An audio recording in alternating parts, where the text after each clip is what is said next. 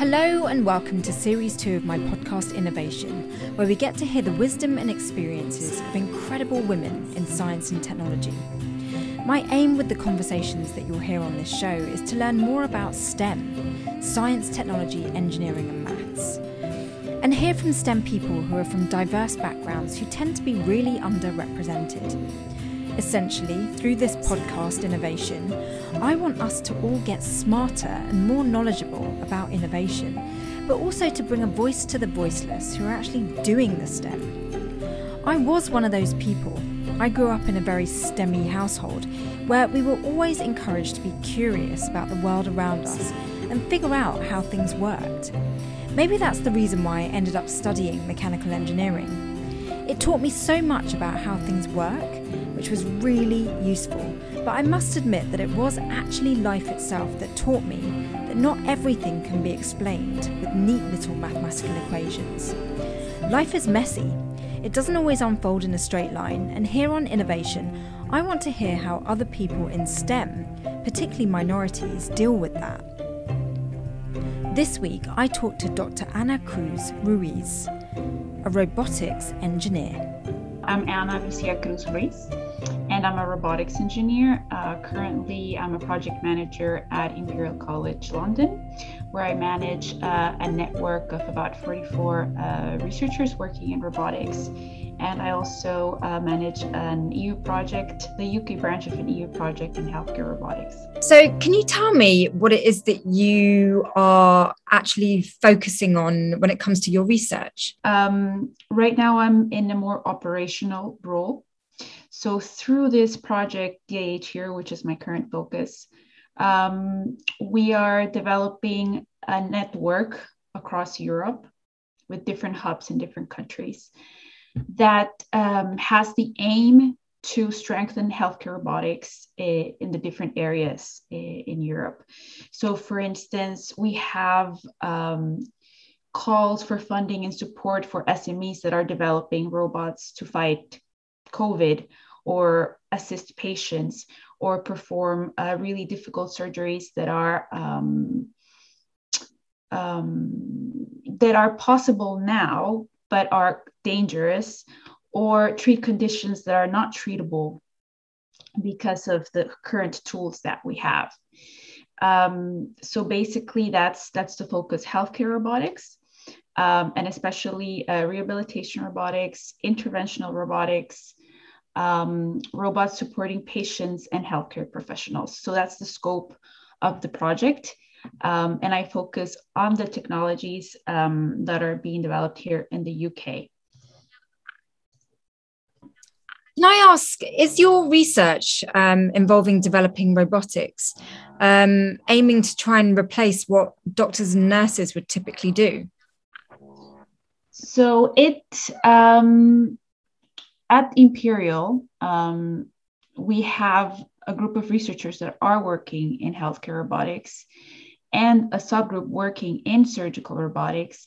And for now, the aim is to work with doctors to improve the outcomes in this surgery.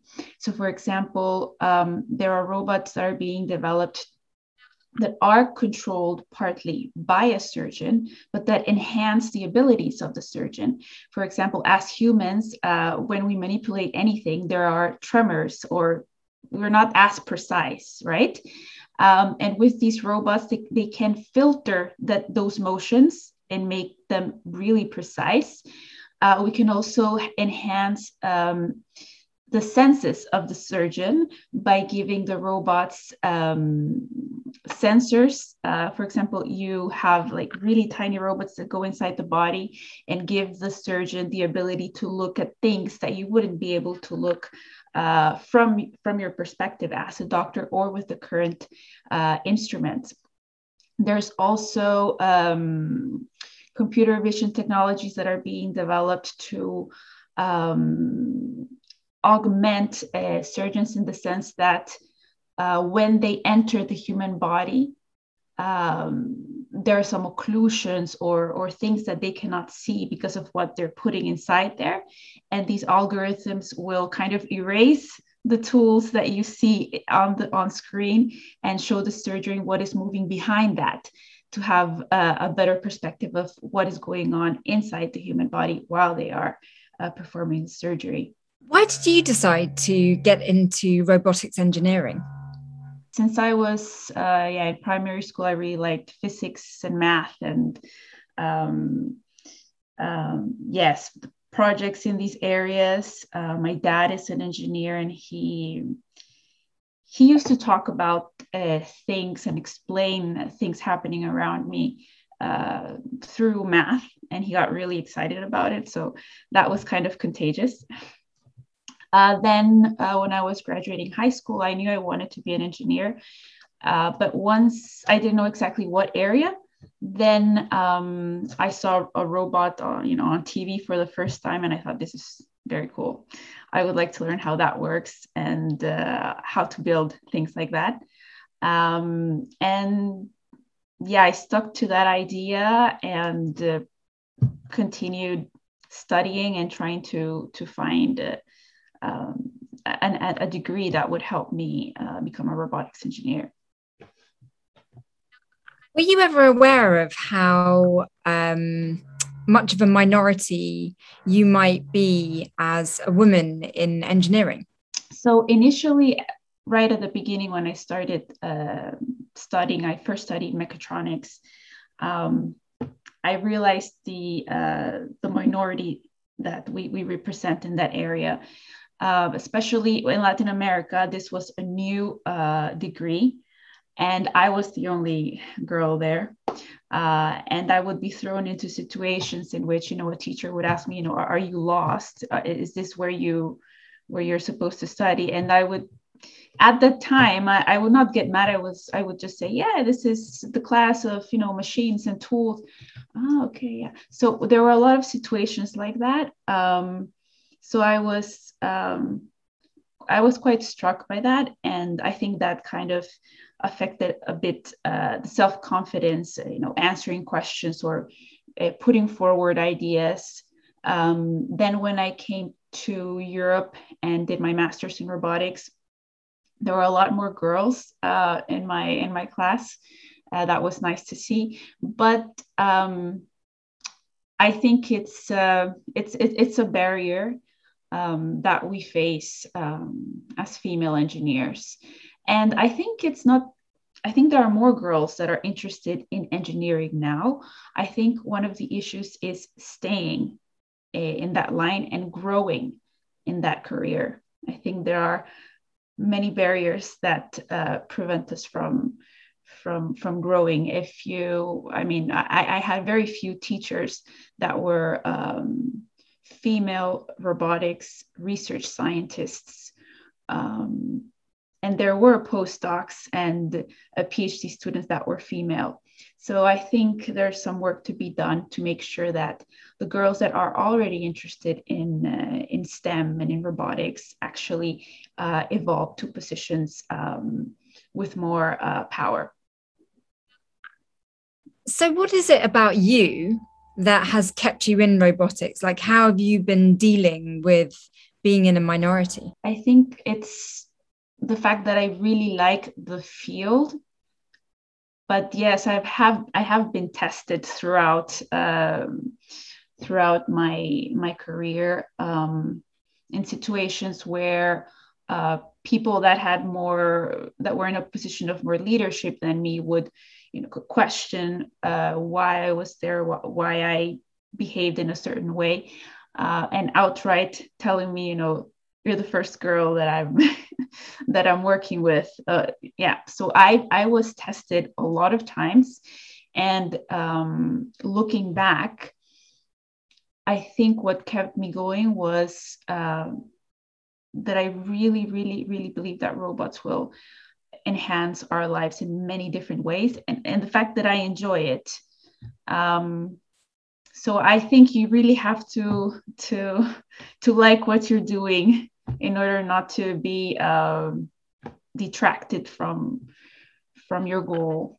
I think personally, in the future, I would also like to see more of these technologies benefit people in third world countries, like where I grew up, for example. There's I mean, this is a dream in places like this, and I know it would sound a bit as a utopia or unreachable to say that robots will be at some point in third world countries, but I believe that it should be in our in our radar, in our vision, making these robots affordable, and also doing some research in these countries as well, where the conditions are more challenging. You know, there's no electricity sometimes, or the sanitary conditions are more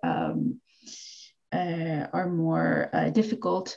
So in the long term, I would like as much people, the benefit to reach more people. Right now, it doesn't even benefit that much people here in the first world because they are very expensive. So a surgical robot is $1 million. But yes, in the long run, this is what I would like to contribute to. I find it really interesting that you're so passionate about robotics, because, you know, there are many different ways that we can enhance people's lives. Why are you turning to robotics as opposed to, I don't know, some other way of enhancing our capabilities as humans? I think because of the effect that robotics can have on so many different fields by the products themselves, but also the effect of what learning these kinds of technologies has on people. So it's a very hybrid and complex field that helps you to develop different skills.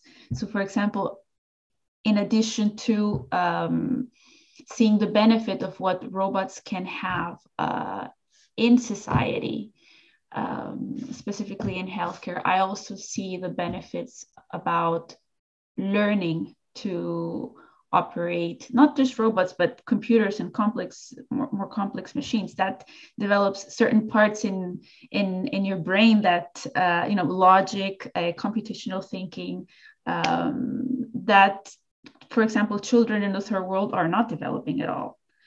You have schools here, and I have taught in schools like this, where children are learning how to manipulate more advanced technologies since primary school, for example.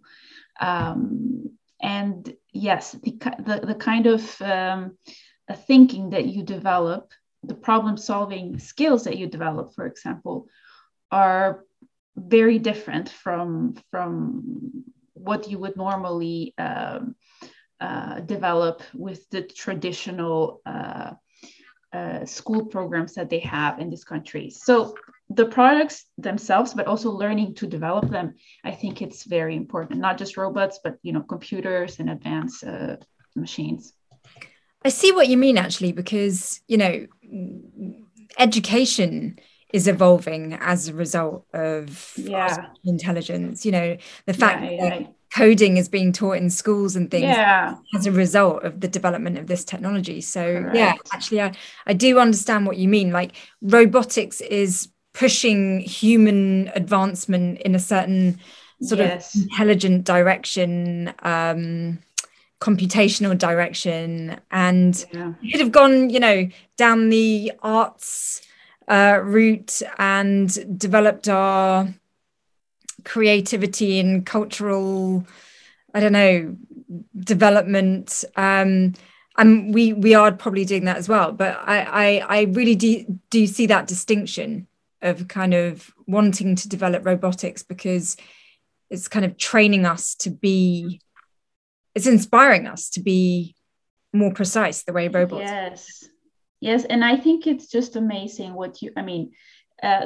the effect that learning how to be not just consumers of these technologies, but creators of these technologies can have in our development as human beings.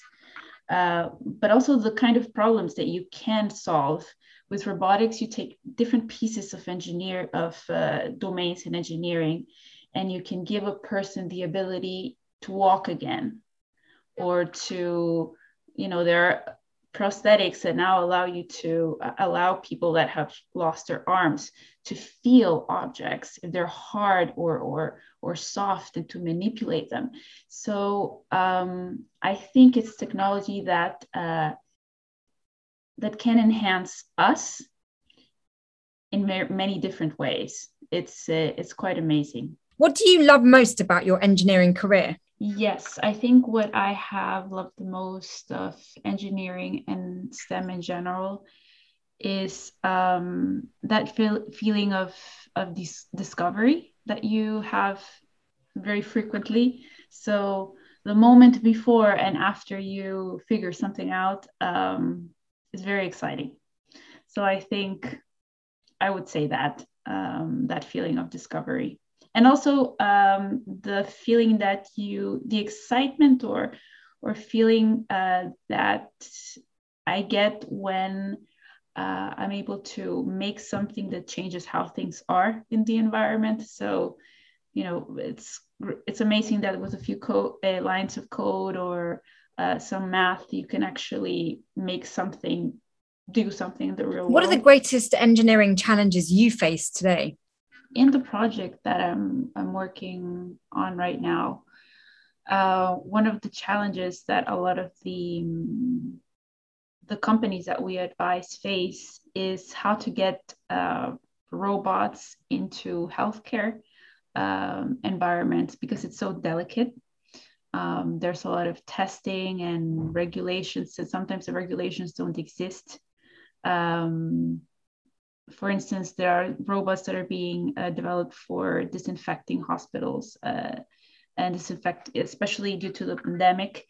And they're using certain tools that are not usually used in robotics. So there's not like an A, B, C, D set of steps that you can follow to certify that and put it into market. So I think that's one of the biggest challenges of healthcare robotics.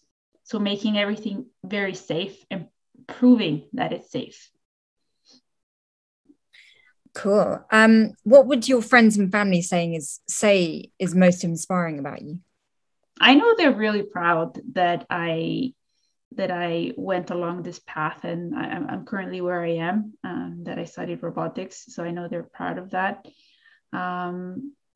And I think they also appreciate the fact that I try to, or I'm trying to bring a bit of that back to Honduras.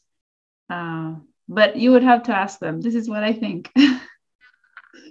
Was it obvious? You talk about your dad as being an inspiration. Was it obvious from a very young age that you were going to end up in a STEM field? I don't think right at the beginning. In the beginning, I wanted to be a doctor. But as I'm very close to my dad, and having conversations with him and having him explain certain things through his engineering way of seeing the world, I wanted to be like him. I mean, he was not a robotics engineer, he's an electrical engineer, but he was definitely a very strong influence in my childhood and to this day. I think that also, if he would have had the chance to grow up in another country or in another situation, he would have been a researcher. I don't know in what field, but you can tell that is someone that had a lot of potential and exploited it as much as he could. He's also a teacher, but that was inspiring. He managed to transmit that excitement for how things work. And so what have been the major stepping stones for you to get to this point at which you're at now with your career? Mhm. So I would say initially, this these conversations with my dad that kind of awoke my interest in STEM. Then later on, I think there were people that really were in my path that led me to where I am here today. Then during my master's degree, I had a great teacher, Professor Wissama Khalil, that also taught me really the foundations of what robotics is. And you can ask any of the people that graduated from that degree, and he's just, you know, the person that set the foundation for us for everything we know. And I think those were the two important stepping stones. Also, the fact that I do some volunteering in STEM, in the area of STEM in Honduras, remotely, and also when I'm there, then on site. So coming from that part of the world, I think has shaped a bit how I see the world and how I want to use technology. So then in terms of like your actual educational milestones, was it like, because here in the UK we have to do certain subjects Yeah. level, and so what were your sort of academic milestones? In Honduras, I did a bachelor's degree in mechatronics. I was accepted to some robotics programs abroad, but they were too expensive. So I focused on mechatronics, which is quite close to robotics. Then in France, I did a master's in advanced robotics, focusing on mechanical design. And then I did my PhD. It was kind of a hybrid PhD where I focused on understanding how humans move and trying to use that information to improve how we make other things move. So yeah, those were the three big milestones, stages.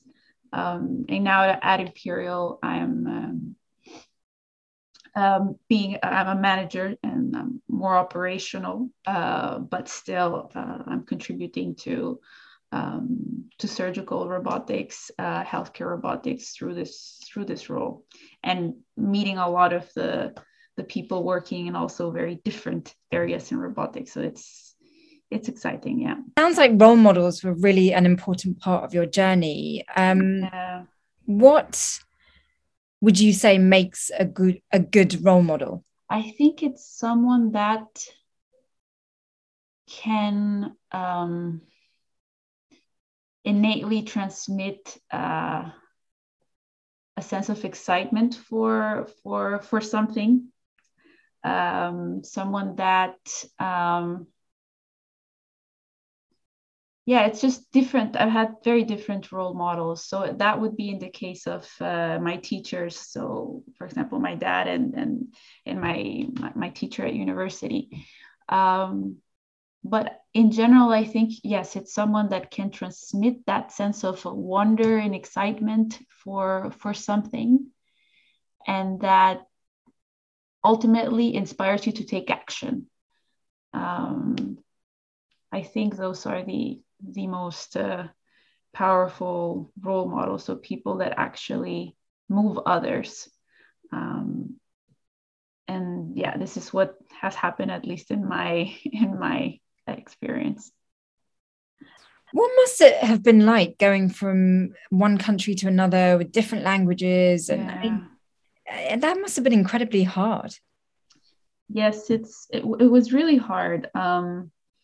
So Honduras is one of the poorest countries in Latin America. I have to say I was one of the small percentage of people that I got to go to school, and I studied, and I had a a good life there, although, violence and poverty was always around. Then arriving in France, getting in a train for the first time in my life, and being able to walk on the streets in the night without being afraid. And it was a big change. I was really grateful and happy about the different things I could experience. The language was really difficult to learn. Out of all the languages I speak, French is definitely the hardest one. Then I lived in Italy for some time. So it has been difficult to adapt to different cultures, but I think I have enjoyed the different experiences in the different countries. And right now I'm in London, and strangely, it feels like home because there are people from all over the world. So I get to speak Spanish, Italian, French, English with different people. So I think this is, besides Honduras, the place where I fit in the most, I would say. But yes, it has been hard switching from one country to the other. You have to make friends again, kind of rebuild your life a bit every time. But it's also rewarding. So has there been something that you have consistently done to stay balanced throughout all those major changes? Yes, I think there are some practices that, or things I do that I've carried them through all the different experiences and countries I've been in, and that helped me to be balanced and centered.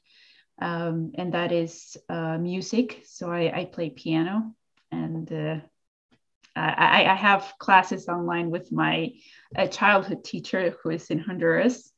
So this is a constant thing in my life.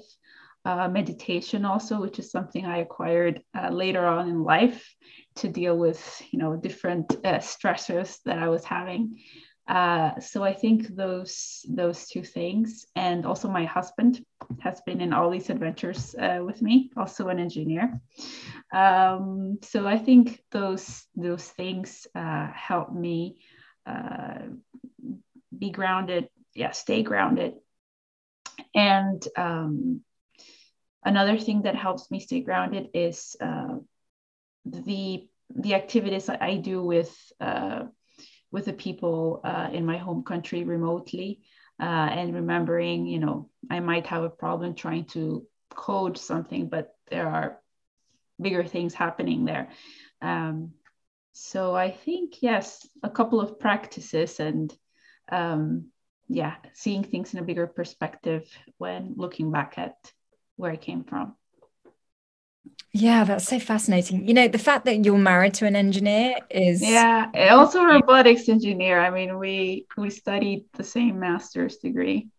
So are you able then to directly compare his experience of robotics engineering and yours? Like, is there a discrepancy in terms of gender between both of your experiences? Yeah, I think so. I mean,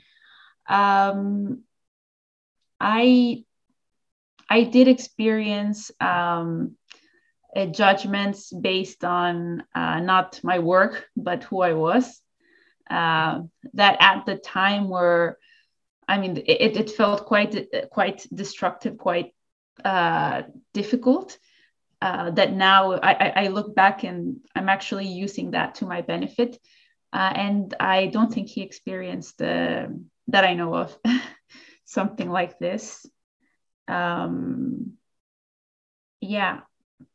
So I would say there are some experiences I had that probably he didn't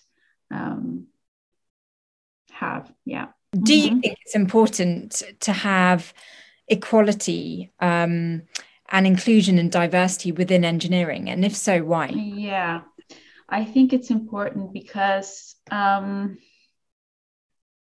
if we want technologies to work for a diverse group of people, then a diverse group of people have to be creating it. or have to be included in the creation, production, development cycle. As we do, for example, when we are developing a prosthetic or a specific device for example, a person with disability, that person has to be included in the development process. In terms of gender, it's important to have women as well in the development, because we also have other perspectives that to put in that men don't have sometimes. So, for example, engineers can be quite technical and I don't know, square sometimes, and I find that sometimes us as female engineers can change the way of thinking and include other elements that maybe they don't usually think of. So I think it's important, if the technology is for everyone, then diversity in the development of these technologies is important. Otherwise, men are doing technology for men. So, yeah. Why do you think it has become such a homogenous group of people in engineering? I think this starts out, since you're in school. I think we live in a world where advertisement, and there's a whole system that is telling you, okay, boys, play with puzzles and build things and become an engineer or an astronaut or I don't know, these kinds of careers. And there's this whole advertisement and system telling you, girls, this is how you should look, this is where you should work, this is what you should say. I think there's more of those things for women, and I think we're a bit conditioned since childhood. And when we have an interest in things that are boy things, sometimes this can be seen as weird or disencouraged. That can isolate you as well sometimes. I think this is decreasing, but it's still an expectation. And not seeing, for example, I don't have I didn't have a female role model for someone who I said, oh, I want to be like this girl engineer. I didn't have that. Now I have learned about different scientists and important women in STEM, but being told that you have to follow a certain path indirectly by the media or by the system in place, and not seeing women in these positions, I think it's natural that girls take a certain path. And now you're one of those role models. I hope so. I don't know if I see myself like this, but I hope so.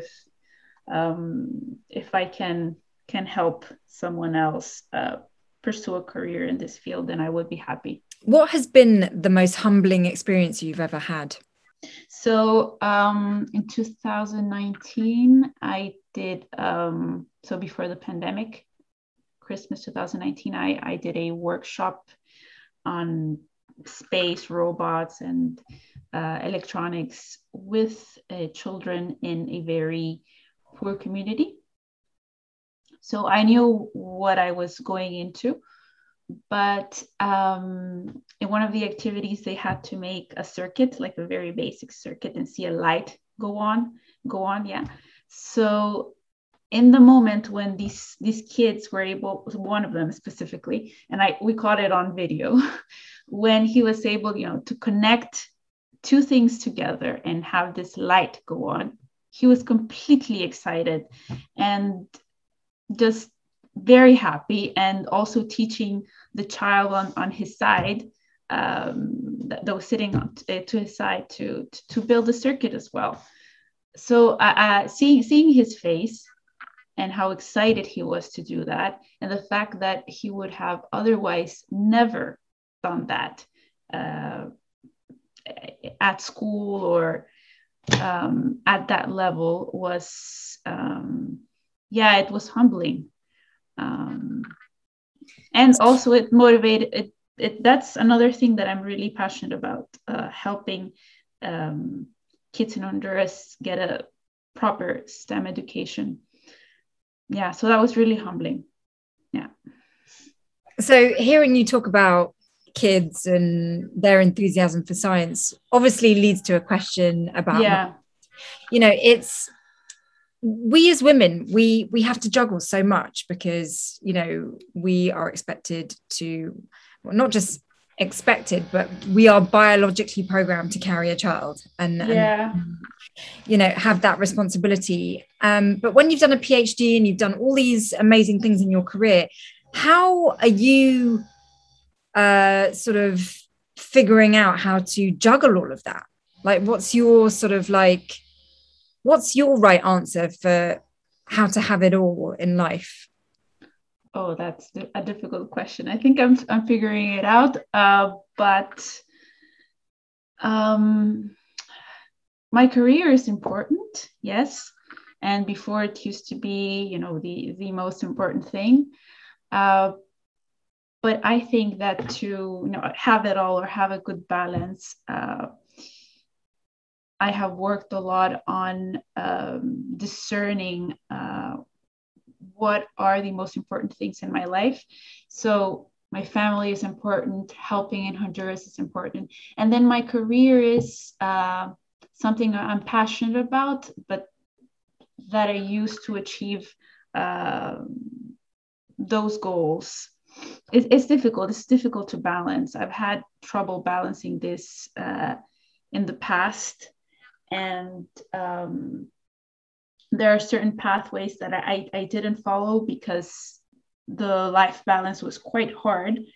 I think it's a learning experience. I don't think I have the answer, but something that has helped me is to really discern what is important for me, and to prioritize that, because work can take over. I mean, I love my work, but keeping a good balance is about discerning what is important at different times. What has been the best piece of advice you have ever received and can pass on to anyone that's watching this? Yes, so this is an advice I was given recently, and this is by my current boss that is an amazing person. So he told me, I usually want to do things as best I can. And he told me once to not do my 100% all the time, to do 80%, 70%, and to reserve that, that energy, that 100% of effort for when it's needed, for when you will have, a really important project in your life or a very difficult situation in your life, personal combined with work. So not that statement of, it's not being lazy, it's just of not trying to do things perfectly, which is something I think that girls that are in engineering usually do. So we are really good students. We are really neat. We're always in class. So that statement, don't give your 100% all the time, but only when it's needed, and you will, you have this really amazing goal, was really liberating, because I feel like I was programmed for so long to just do everything as perfectly as I could, and it's quite draining, it's quite tiring. So that was quite liberating, and I think it gave me space to be more creative and do other things. So that's one advice that I would pass on to girls, especially to everyone, but especially girls in engineering and science. I so relate to that, and I wish I had really embraced that kind of ethos when I was studying, because when you try to do everything to a level of perfection, you can really get burned out. Yes. And start to resent your work. So yeah, I think that's so great, and it probably means that you actually perform better Because you're not setting yourself. Yes, I think so. Yeah. It was great advice, and the fact that it came from someone that was in a leadership position, and that believed in me a lot, was also quite liberating. So yeah, I think that's an advice I would pass on. Well, it's been so amazing to be able to chat with you, despite all the drilling that's going on my side. It's just been so insightful and inspiring to see your passion and your devotion and your dedication to what you're doing there in engineering. And sort of final thoughts, like, is engineering for girls? Oh, yes, it is. I think, I'm really keen on seeing what women and girls do in engineering. And if you look back at the girls that have been successful in this field, then you get inspired. From Marie Curie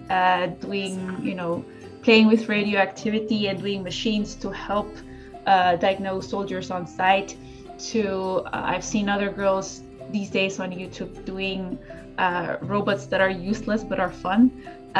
So it would be, I think there's a lot to do, and I think we're completely capable of contributing to robotics.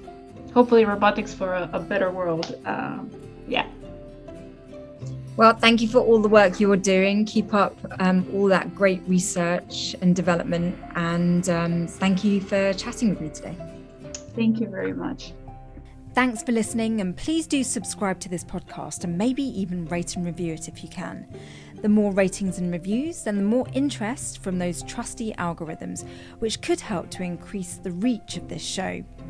And you can watch the video recording of this conversation on my YouTube channel on my new series called Esteemed. It's all about self-discovery and self-evolution on innovation. So as always, be kind and loving to yourselves, and I wish you all a great week.